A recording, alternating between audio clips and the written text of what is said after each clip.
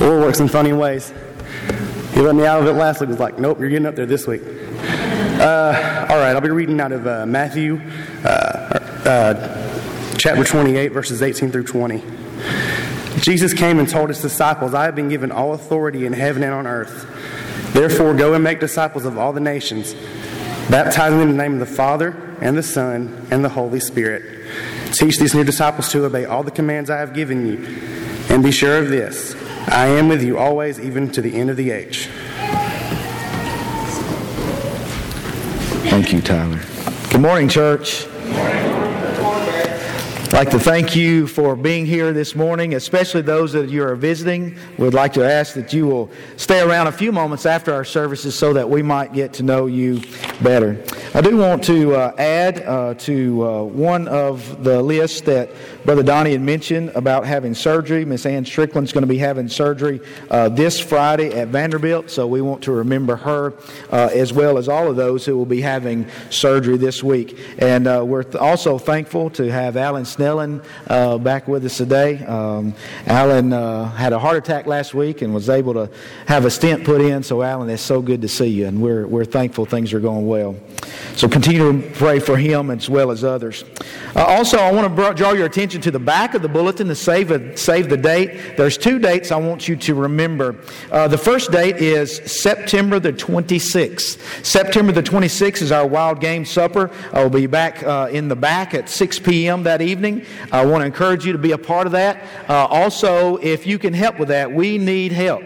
So if you can help, please let Miss Carol Ellison or Miss Diane Wilkins know. That will be greatly, greatly appreciated. Also, for all of our parents with young people, if you would like to be a part of the Lads to Leaders program, we had several that went to the convention last year, and so we're going to have a kickoff luncheon on September the 29th. And if you can participate in that particular luncheon, you're asked to sign the list in the foyer. So keep those 2 dates on your calendars and in your minds, and be a part of those if at all possible. Keep your Bibles open there to Matthew chapter 28. What we're going to do over the next month is we're going to be talking about connecting in the form of discipleship. And what we want to think about is we'll do a base lesson from Matthew 28 today, but also we want to think about how we pass on our faith and the idea of passing on our faith and that faith that we talked about a few weeks ago. So keep that in mind over the next few weeks as we think about connecting in discipleship and sharing our faith with our families and with others and those around us. Now, I want you to imagine in your mind if there was a person who you loved dearly. You spent much time with this person, and then all of a sudden this person passed away, and then shortly after that, this person is alive again, and they give you instructions on what you need to do further and how you need to live. Now, we think about that, and that's hard to imagine, isn't it? I mean, things like that just don't happen in life, do they?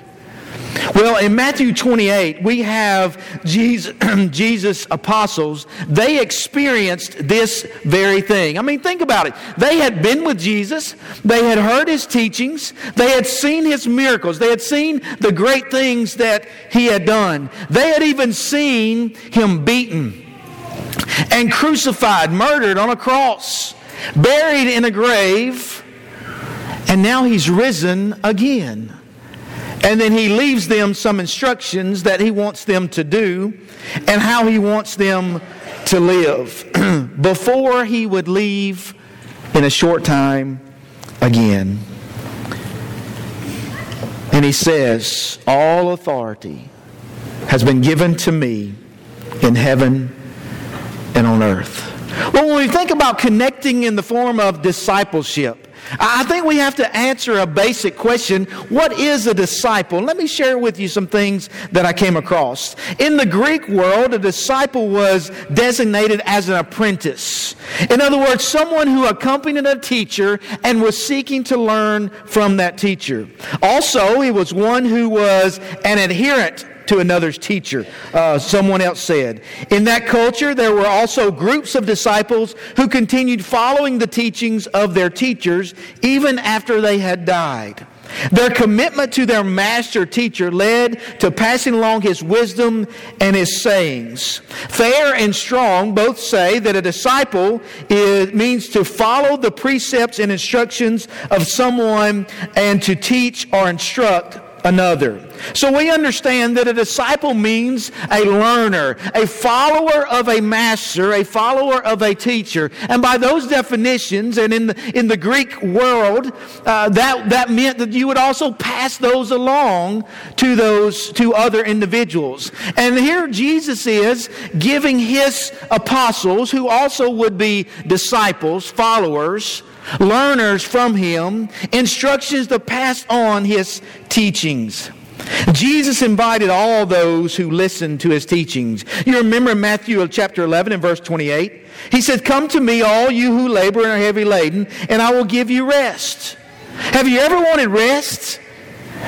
Just this morning I was speaking to someone, and we talked about how we live in this life. Some might refer to it as a rat race. Maybe you refer to it as being on this non-stop merry-go-round. And that's the way life is. And sometimes we just say, if I could just rest. But the reality is, we receive rest from this crazy world in Jesus Christ. Jesus would say in Luke chapter 9 and verse 23, "If anyone desires to come after me, let him deny himself, take up his cross daily, and follow me." And we know by looking at Scripture that many followed and many turned away. In Matthew chapter 27 and verse 57, we have such case. "Now when evening had come, there came a rich man from Arimathea named Joseph, who himself had also become a disciple of Jesus." Joseph of Arimathea, the Bible tells us, had also become this learner and follower of Jesus Christ. But look at John chapter 6, verse 66. "From that time, many of his disciples went back and walked with him no more." These are followers of Jesus, and John says many of them went back and they didn't walk with him anymore. Then Jesus said to the 12, "Do you also want to go away?" But Simon Peter answered, "Lord, to whom shall we go? You have the words of eternal life. Also, we have come to believe and know that you are the Christ, the Son of the living God." Now, why is it important to understand these passages of Scriptures as it relates to the learner follower of Jesus Christ? Because Scripture tells us that many will follow, but also many will turn away. And so as we share our faith, we need to also remember, not everybody's going to hear it, not everybody's going to accept it, not everybody will follow, but even those who follow may also turn away. So it makes sense then, in order to make disciples, we have to be a disciple ourselves. We have to be that learner, that follower of Jesus Christ, the master teacher. And notice also, that's not just a one-time deal. That's ongoing. That's constantly. It's always our prayer and plea that anytime anyone comes in this building, that they know we are extending an invitation to follow, to become a follower of Jesus Christ. And it's also our prayer and our plea that as we go out into our lives, we do the same as well. That our life may also, our life of discipleship, our life of saying, I am a Christ follower, will also draw people to Him. Do you remember what Paul said in 1 Corinthians chapter 11 and verse 1?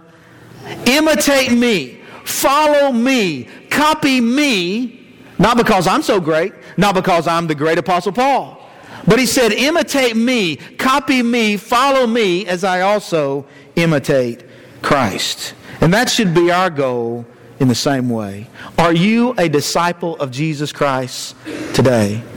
If not, it is our plea, it is our prayer that if you believe in Jesus Christ as the Son of God, that you too will come and be a follower, learner of Jesus Christ.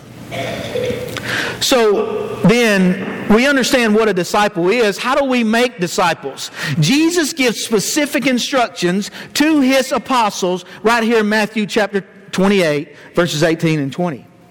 First of all, you notice Jesus says, go. We can't make disciples simply by going to church, can we? Now, I've already mentioned as the things that we do here, we call people, we want you to be a follower of Jesus. But we can't just do that and expect people to become disciples. Jesus said, I want you to go. You see, what Jesus wanted His apostles to realize is that as you're going through your everyday life, make disciples, teach.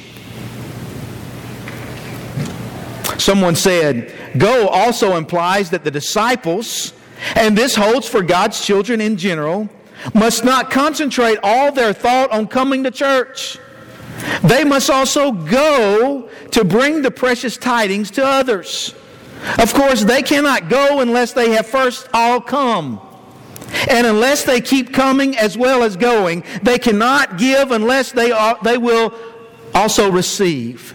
So you see, it's a two-part process. We come, we are filled. And then we go and we share. And we come and we are filled. And we go and we share. And we come and we're filled. And we go and we share. You see how the process continues.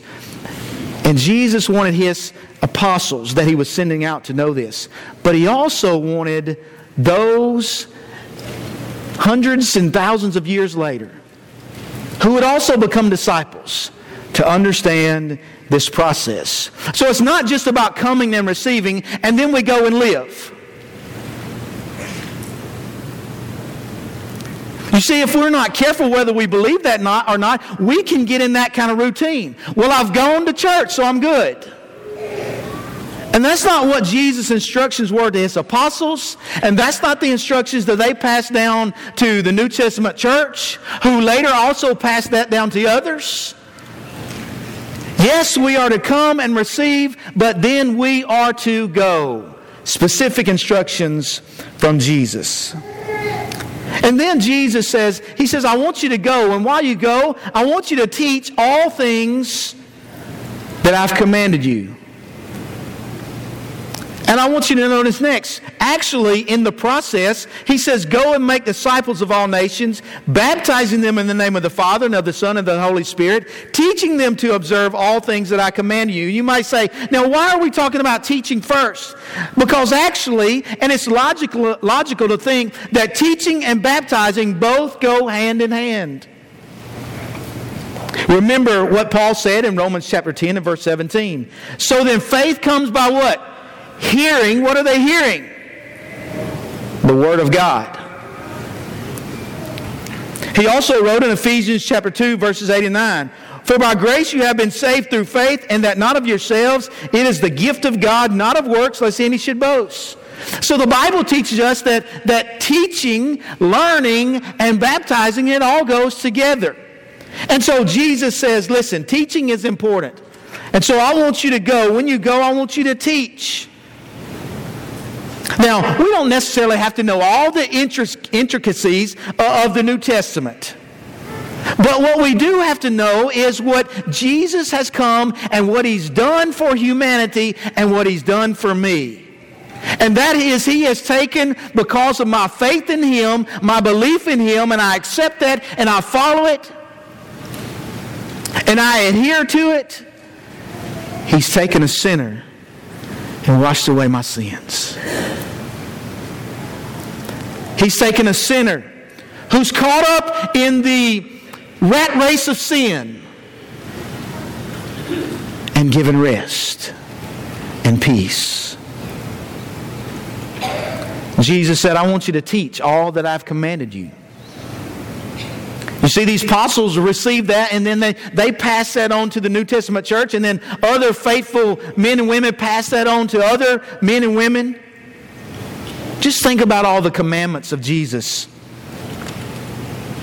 All the parables that He taught. These earthly stories with a heavenly meaning. His sayings like, abide with me. Stay connected with me. As a disciple of mine, stay connected with me. Love each other. Also bear witness. Love your enemies. How are we to do those things?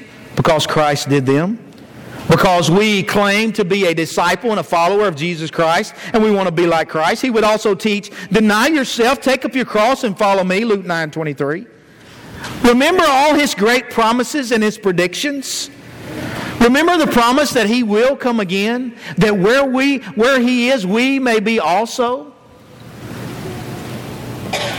Add to this lessons on the cross, on hypocrisy, on proclaiming the gospel, on prayer, on humility, on trust, on forgiving, and on the law. Both the law of Moses and the law of Christ. Jesus said, go. And while you go, I want you to teach. Come. Meet with God's people. Receive. And then go in your everyday life. That going also includes those who would decide that I'm going to a foreign land to teach. You see, it would include them, and it would include those who do not. Wherever you go, He says, teach. Teach all those things that I've commanded. And we read those in Scripture. And then He said, I want you to baptize.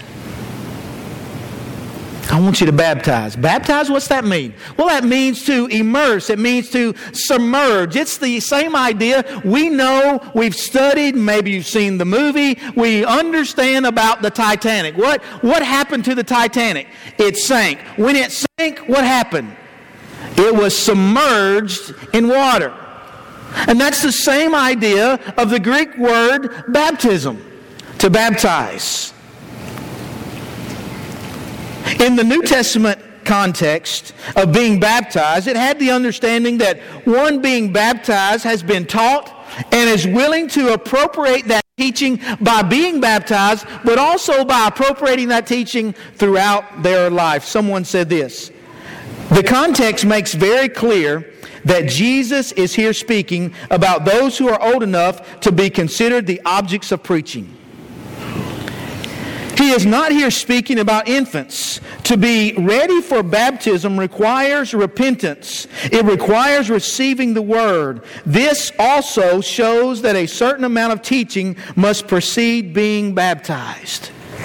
And so we teach people about Jesus.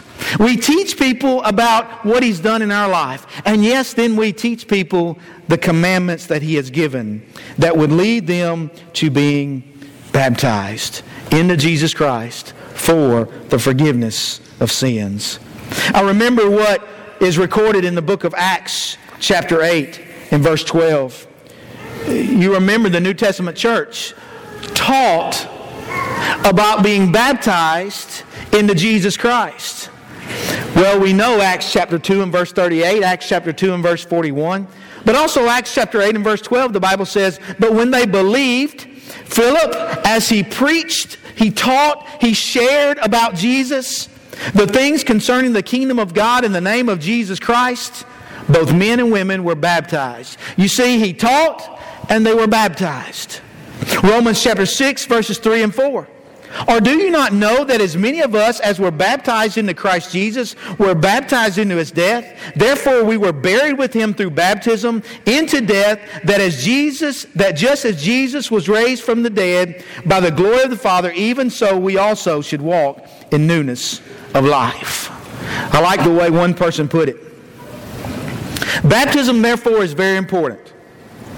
The one who submits to it, if sincere, is proclaiming that he has broken the world with the world and has been brought into union with the triune God, that's God the Father, God the Son, God the Spirit, to whom he intends to devote his life. You see, those are some powerful statements as we think about baptism.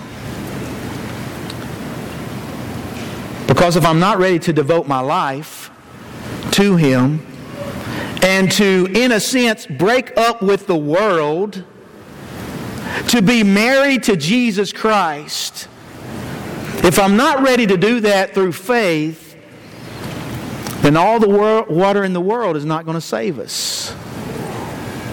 You see, that's part of the teaching that we find in New Testament Scripture. That's not something that we just declare here as a church body. That's not something that our elders have made up and said, hey, this is what we believe. That's because that's what we find, the teachings of Jesus Christ and the teachings that came from Him, from the apostles, and they wrote about through inspiration of the Spirit to the New Testament church and to Christians until time shall end. So Jesus says, I want you to go. If you're going to be my follower, my learner, I want you to go. Whether you do like Steve and Chuck and others who go into foreign fields, you're in a mission field every day when you go to work, when you go to school. So as you go, I want you to teach. Teach people about Jesus. I want you to realize some people are going to listen and some people are not. Some people are going to follow, and even when they follow, some are going to turn away. Don't let that deter you. I want you to go, and I want you to live in such a way, and I want you to talk and teach in such a way that draws people to Jesus, to become disciples of Jesus Christ. I came across this illustration I want to share with you. In 2004, Viktor Yushchenko stood for the presidency of the Ukraine. Vehemently opposed by the ruling party, Yushchenko's face was disfigured and he almost lost his life when he was mysteriously poisoned. This was not enough to deter him from standing for the presidency. One day, on the day of the election, Yushchenko was comfortably in lead. The ruling party, not to be denied, tampered with the results. The state-run television station reported, ladies and gentlemen, we announced that the challenger, Viktor Yushchenko, has been decisively defeated. In the lower right-hand corner of the screen, a woman by the name of Natalia Dmitrik was providing a translation service for the deaf community. As the news presenter regurgitated the lies of the regime, Natalia refused to translate them. I'm addressing all the deaf citizens of Ukraine, she signed. They are lying, and I'm ashamed to translate those lies. Yushchenko is our president. The deaf community sprang into gear. They text messaged their friends about the fraudulent results, and as news spread of Dmitrik's act of defiance, increasing numbers of journalists were inspired to likewise tell the truth.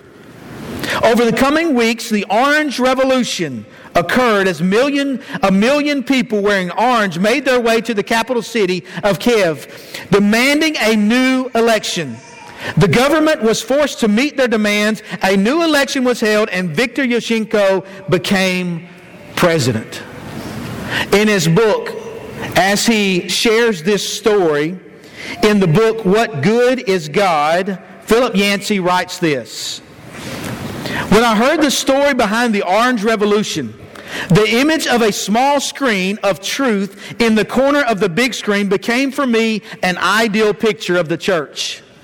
You see, as we as a church do not control the big screen. When we do, we usually mess it up, he says.